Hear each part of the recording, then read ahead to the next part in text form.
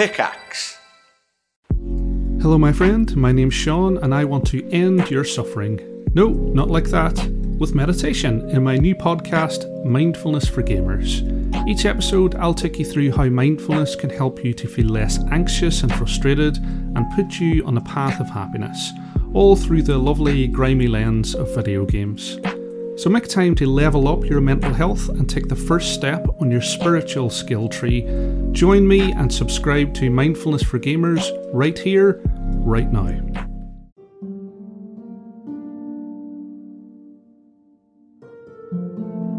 It all started in Los Angeles, California, 2019. Our adventure began as 5 cast and crew members of Through the Realms of Myria, Hollywood's next big fantasy film, were accidentally teleported to another world by a mysterious spell that was uttered during the filming of the climactic final scene. Our traveling band of clueless crusaders consists of Sebastian Vivaldi Greensleeves, an emo-at-heart musician struggling to find his way in LA, and sound guy on set, played by Ryan McManus. Blueberry Sky, the animal-loving actress trying to save the world through art, and now Elf, after her prosthetic ears and teal blue hair were affixed to her person upon arriving in their new fantasy world, played by Anna Brisbane. Xander Gucci Supreme, the camera guy to the stars and obsessed alien researcher with an affinity for high fashion, played by Nigel Deacon. And Jet the Boulder Chambers, the big burly heartthrob whose love resides with his mom and puppy Princess Pebbles, played by Vince Perino. Through newfound powers and magic, virtuous revolutions, necromantic demons, chaotic weddings, and so much more, the cast and crew stop by the small town of Dewford, hearing word that their children are being kidnapped in the night. Some sleuthing around with their fine investigation skills, they discovered the town's caretaker had been a night hag in disguise, snatching the small children from their beds at night. Tracing her back to her homestead brought the party to the haunted ghost ship of the Grey Skies, which mysteriously showed up in the forest, miles and miles away from any source of water. One very trippy fight against the night hag later, they discovered the reasoning behind the abductions. The night hag, known as Faye, had accidentally killed her daughter Trinity, as the night hag's curse slowly drove Faye to madness. She had been kidnapping young girls in an attempt to resurrect her once-lost Trinity. With the night hag slain, the cast and crew freed the children locked in their cages, bringing them back safely to their homes in Dewford. With the crisis in Dewford solved, the cast and crew made their way back to the city of Faramore to meet with Matthias, owner of Matthias's University of Modern Magic.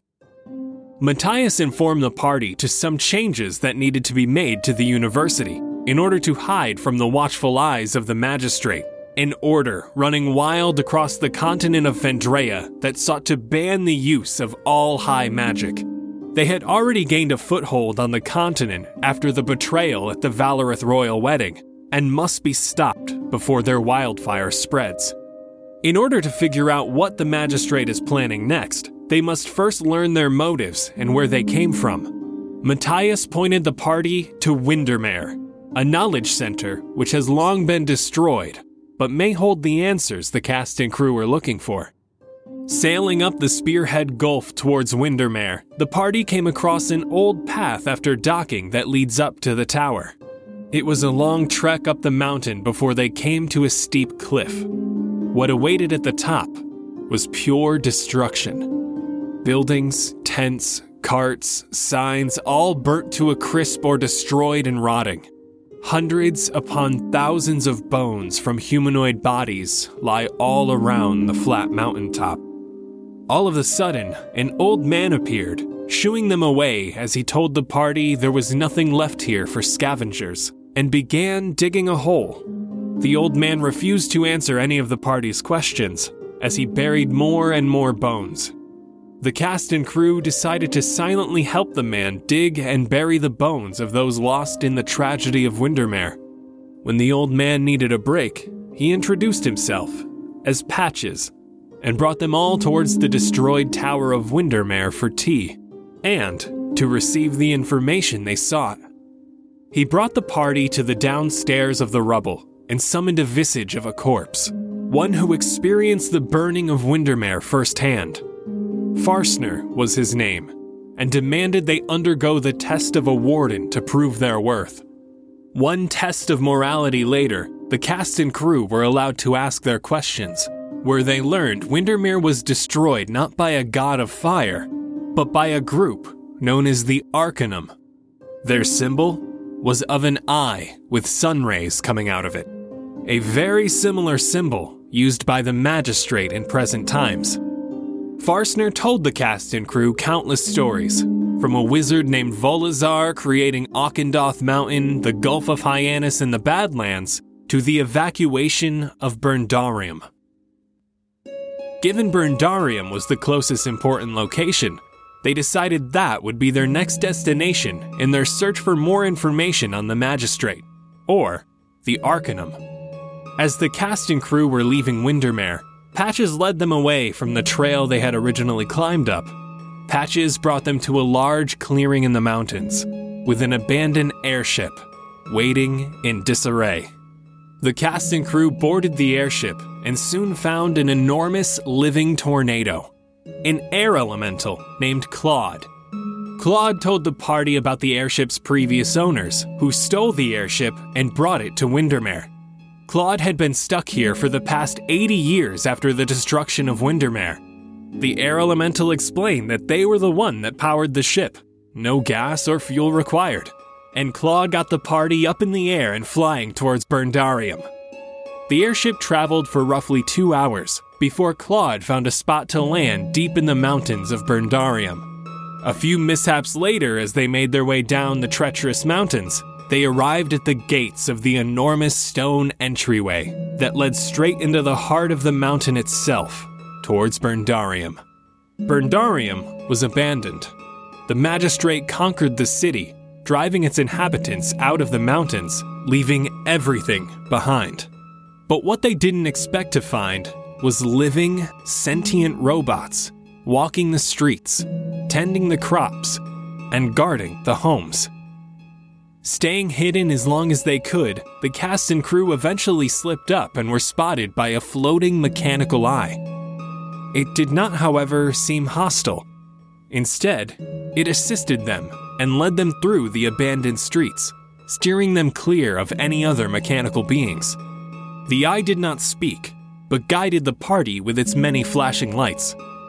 Finally, the eye brought them safely to their destination, the Steel Reserve, the fortified main bank of the once great Burndarium. Inside the Steel Reserve, the cast and crew met Potix P. Cogwar, a small gnomish man who made a safe house and workspace inside the bank itself.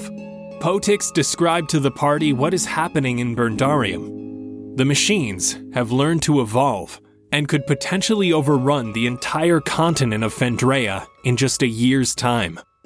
Potix had once created small mechanical bugs that now control the Forged, the sentient robots that occupy the city. It was these very bugs that had given their self-replicating knowledge to the other Forged, and now hold a symbiotic relationship with one another. Potix wants to be able to control the Forged to stop them from potentially harming Fendrea, or being controlled by an evil source. Potix tossed the party a book left over by the magistrate, titled The Source, which looks like an old tattered journal. Potix holds more information about the magistrate, but in order to receive it, he needs the party's help in stopping the Forged from taking over Fendrea. They need to be shut down, and Potix has a plan. Potix opened the safe inside the Steel Reserve to show the party his blueprints, as well as introducing our latest guest, Thomas Sanders, playing a Warforged barbarian known as Brad, a sentient Forged powered by Silurium. The cast and crew chatted with Brad after identifying themselves as friends and not intruders. After a bit of riffing with their new robotic friend, Potix explained his blueprints for a giant Forged known as the Titan, that he hoped would use his communication core to control all of the Forged in Burndarium. Potix, however, must create this enormous forge at the fire pit, where the forged were originally created. This meant a stealth mission through the abandoned steampunk city, but with the help of a summoned rabbit from Blueberry as their main diversion, they were able to make it inside the fire pit safe and sound. Potix started up the machine with a loud clang.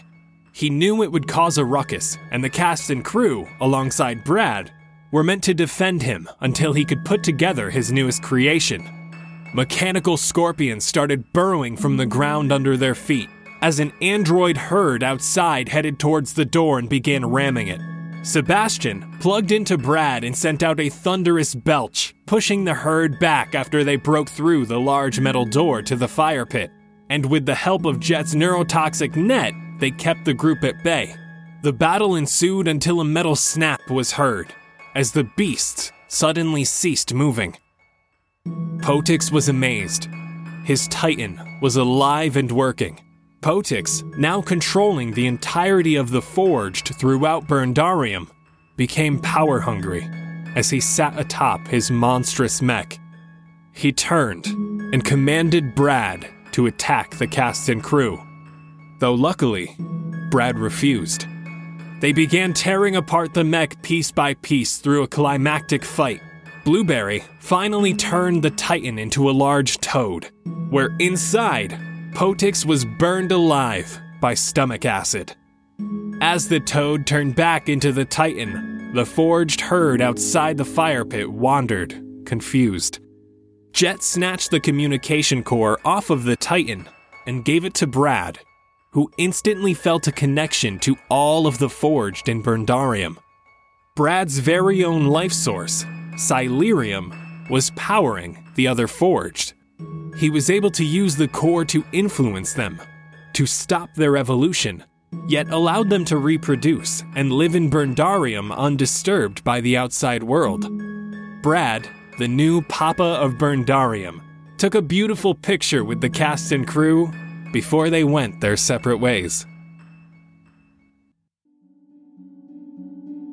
Emerging from the mountain, with Burndarium behind them, the cast and crew made their trek back to the airship as they discussed where their travels would lead them next.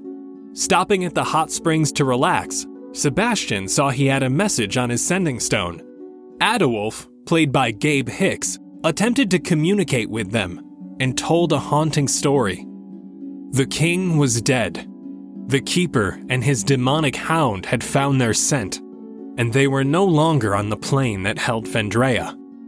The keeper's hound followed Adewolf's group to the Evergem, an enormous floating jewel which seemed to be a source of immense innate magic, where he sought out Pojin, a childhood friend of the queen who had saved her life. Deciding that the Evergem was the best course of action, in hopes of finding some remnants of Adewolf or this powerful Pojin he spoke of, they took to the skies and headed north. Landing on the outskirts of the Evergem as to not raise any alarms, the cast and crew walked along the upper ridge that led to the Evergem. Guards stopped them in their tracks along the ridge, instructing them down into the ravine to speak with Commander Redstream for further details. Civilians were no longer allowed access to the Evergem, as one of their order had been recently murdered. Pojin, who the group now know as a high-ranking mage, had been killed. Speaking with Commander Redstream in the middle of the ravine, he informed the group that they were indeed investigating the recent murder and asked why they were really there. Sebastian told him they were looking for a friend, Pojin himself. Gaining Redstream's trust, he told the party to hide all of their magic, as there was a large magistrate presence around the Evergem. Redstream took the cast and crew to a local tavern called the Foxhole to grab some drinks, while they got the party's tents and living arrangements set up for the night. During their downtime at the Foxhole, Jet arm-wrestled some orcs, and Xander met a half-elven woman named Chandra, who they soon found out to be from the magistrate. After chatting her up, she dropped a note to Xander with her address that said, "Knock 3 times," as she exited the Foxhole for the night. Redstream arrived back at the tavern and took the cast and crew to their tents, and a plan was hatched. Seeking more information about the Evergem and the magistrate itself, the party decided to sneakily follow Xander to his date with the magistrate girl. With his invisible party in tow, Xander made his way to this mysterious woman's house. Knocking 3 times, Xander was let inside. The party sat idly by outside for safety. Enjoying some wine and answering some questions from Chandra, Xander found out she was a special rank in the magistrate. That rank being known as Mage Slayer. She was stationed at the Evergem and was instructed to hunt and kill any mages hiding near the innate magic source. During their conversations, Chandra slowly moved Xander from the kitchen to a study, and finally tried to get him into her bedroom. Xander politely refused her advances, so Chandra asked if he would still stay to chat a while. Chandra started talking to Xander about her weaponry, and told him she had a boomerang dagger that will come back when you throw it. She entered her bedroom to retrieve it as Xander noticed she purposely stepped over a specific area on the inside of her doorway. Sensing the danger, Xander stepped over it as well, but it was too late. A man erupted from invisibility and shoved Xander into the trap, hoisting him up in the air by a magical rope. But luckily, with his friends there for safety, Blueberry's Bobcat and the rest of the cast and crew burst through a nearby window and assisted in taking down Chandra and her brother Curtis. Pinata Xander did some slicing with his daggers, but was unable to get down from the rope snare. Blueberry stole Curtis's mace from his hands and disappeared back outside. Chandra was able to get free from Jet's grapple and took a serious stab at Xander.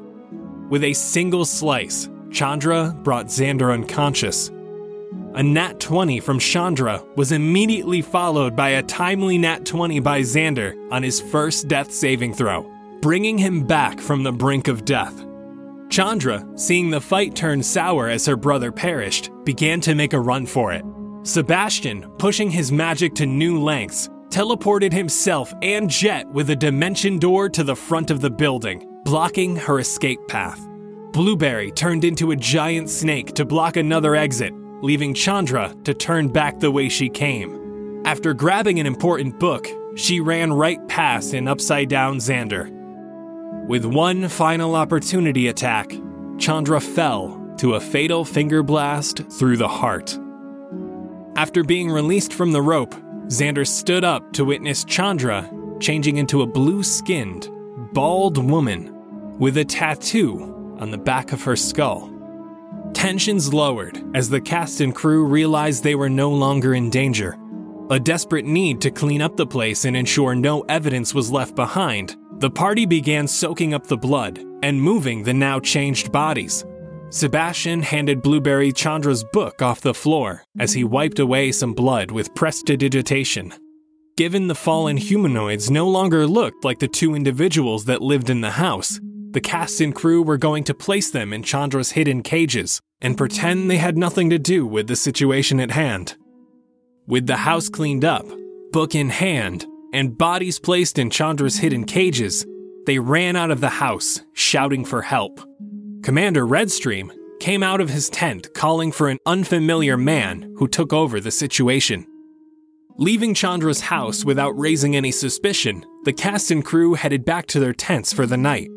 Expressing their concerned opinions about Xander before bed led to a bonding moment between the party. However, the night ended with Xander noticing that 2 out of the 3 red gems in his bejeweled dagger were now filled to the brim with blood. A chilly night's sleep later, Jet awoke the exact opposite. Burning hot like a fever, he rushed outside to discover the hard skin found on his shoulder was spreading to much of his torso, cold to the touch and bright white. Worried for his well-being, the party sought to find answers at the nearest doctor when they had the time. Meeting up with Redstream at the nearby Destined Church, the group decided to join in on a ceremony honoring the fallen Pojin. They watched as a rather uncomfortable prayer spread through the church, where Blueberry noticed a few members of the Destined, the religious group around the Evergem, were rolling their eyes or seemed disinterested. Afterwards, Redstream brought the party face to face with one of the heads of the Destined, named Sullick. Sullick directed the cast and crew into a small office for some questioning regarding their situation. Sullick cast a silence spell as the door closed behind them, raised a finger, and accused the cast and crew of killing Pojin. Join us as the cast and crew embark on their newest arc at the snow-covered hills of the Evergem, as they plead their innocence, uncover the truth behind high-ranking magistrate leaders, and the haunting mysteries of the magistrate's past. The first taste of rare bourbon you finally got your hands on. That's nice. At Caskers.com, we make this experience easy. Caskers is a one-stop spirit curator with an impressive selection of exclusive, sought-after, rare, and household names in the realm of premium spirits and champagne. Discover the top flavors of the year now by going to Caskers.com and using code WELCOME10 for $10 off your first purchase. Get $10 off your first purchase with code WELCOME10 at Caskers.com.